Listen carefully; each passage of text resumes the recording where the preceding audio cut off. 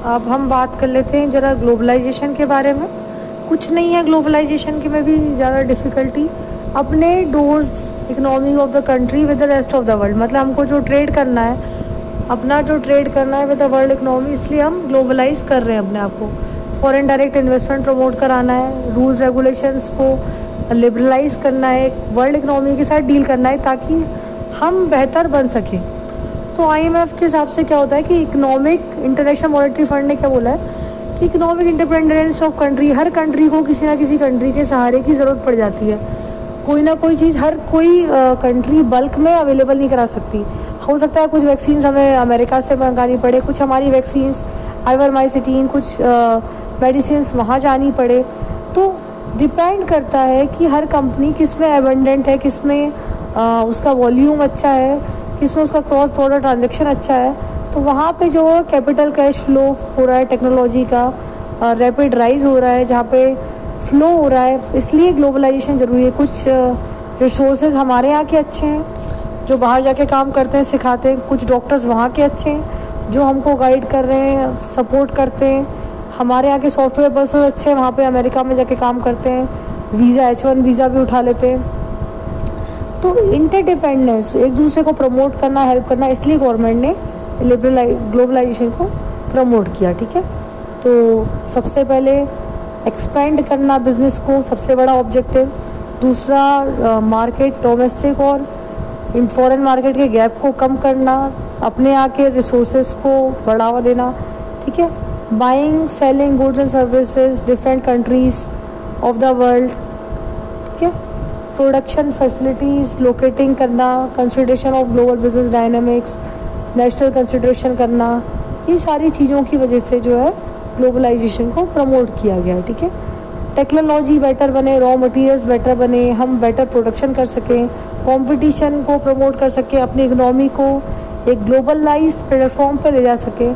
इसलिए we have started giving more enforces 1991 के बाद liberalisation, privatisation and globalisation. Foreign marketing आएगी तो क्या होगा, एक्सपोर्टिंग बढ़ेगी, लाइसेंसिंग, फ्रेंचाइजिंग मिल सकती है। मैकडी की फ्रेंचाइजिंग देख लीजिए, पिज़्ज़ा हट, डोमिनोज, ये सब क्या है, बेसिकली हमने फ्रेंचाइजिंग ली है उनकी। वहाँ के ब्रांड्स को हम अमेज़न के ब्रांड को हम इंडिया में अमेज़न इंडिया से यूज़ कर रहे हैं। तो ये सब चीज़ें क्या है, बेसिकली फॉरेन मार्केट के आने से कंपटीशन बढ़ गया है और प्लस हम लोगों को भी अच्छे प्रोडक्ट्स मिल रहे हैं। ठीक है, हम लोग ऑर्डर कर पा रहे हैं, मर्जर एक्विजिशंस प्रमोट हो रहे हैं, काउंटर ट्रेड हो रहा है, अलाइंसेस हो रहे हैं, जॉइंट वेंचर्स चल रहे हैं। तो ये सारी चीज़ें हो रही हैं। अब देखिए, जैसे आपने ऑलरेडी फर्स्ट ईयर में भी, फर्स्ट सेमेस्टर में भी ग्लोबलाइजेशन पढ़ा है, तो इसलिए हम इसको ज़रा थोड़ा सा देख लेते हैं। Cons pros, free flow of capital, सबसे पहला टोटल कैपिटल एम्प्लॉयड मिल जाता है, MNCs कंट्रीब्यूट करते हैं, इंडस्ट्रियलाइजेशन होता है, प्रोडक्शन फैसिलिटीज़ बढ़ती हैं, बैलेंस डेवलपमेंट होता है। ठीक है, कंजप्शन पैटर्न, प्रोडक्शन पैटर्न की रिक्वायरमेंट चेंज होती हैं, कमोडिटीज़ लोअर प्राइस पे भी मिलती हैं। जब फॉरेन कंपटीशन आएगा तो हमारे यहाँ के वैक्सीन्स भी कम प्राइस पे मिलेंगे, फ्री में मिलेंगे, और वहाँ की वैक्सीन्स हमें हाई प्राइस की लगेंगी। तो क्वालिटी इंप्रूव करने के लिए भी ग्लोबलाइजेशन को प्रमोट किया जाता है। बाहर की कंपनीज आएंगी तो जॉब दे के आएंगी, हमारे यहाँ के लोगों को ट्रेन करेगी, तो हमारे भी स्किल साइड बढ़ेंगे। ये सारी चीज़ें उनके ऑब्जेक्टिव रहते हैं। नेगेटिव वही बात है, रूरल क्लास, रूरल सेगमेंट कहीं ना कहीं इम्पैक्ट होगा इसमें, है ना।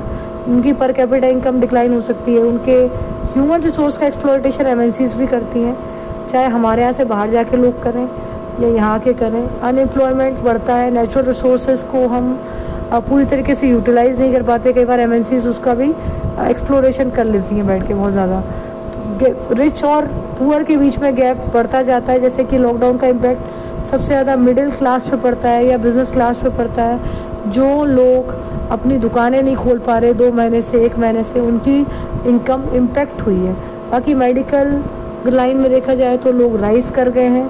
तो हर अपॉर्चुनिटी को ग्लोबलाइज तरीके से देखा जाए तो कहीं ना कहीं ग्लोबलाइजेशन के एडवांटेज भी हैं, डिसएडवांटेज हैं।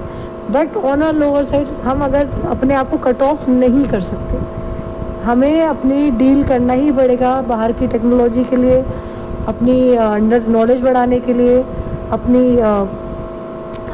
मार्केट में पोजीशन बढ़ाने के लिए, स्टैंडिंग बढ़ाने के लिए, फॉरेन एक्सचेंज को प्रमोट करने के लिए ग्लोबलाइजेशन को हमको प्रमोट करना ही पड़ेगा।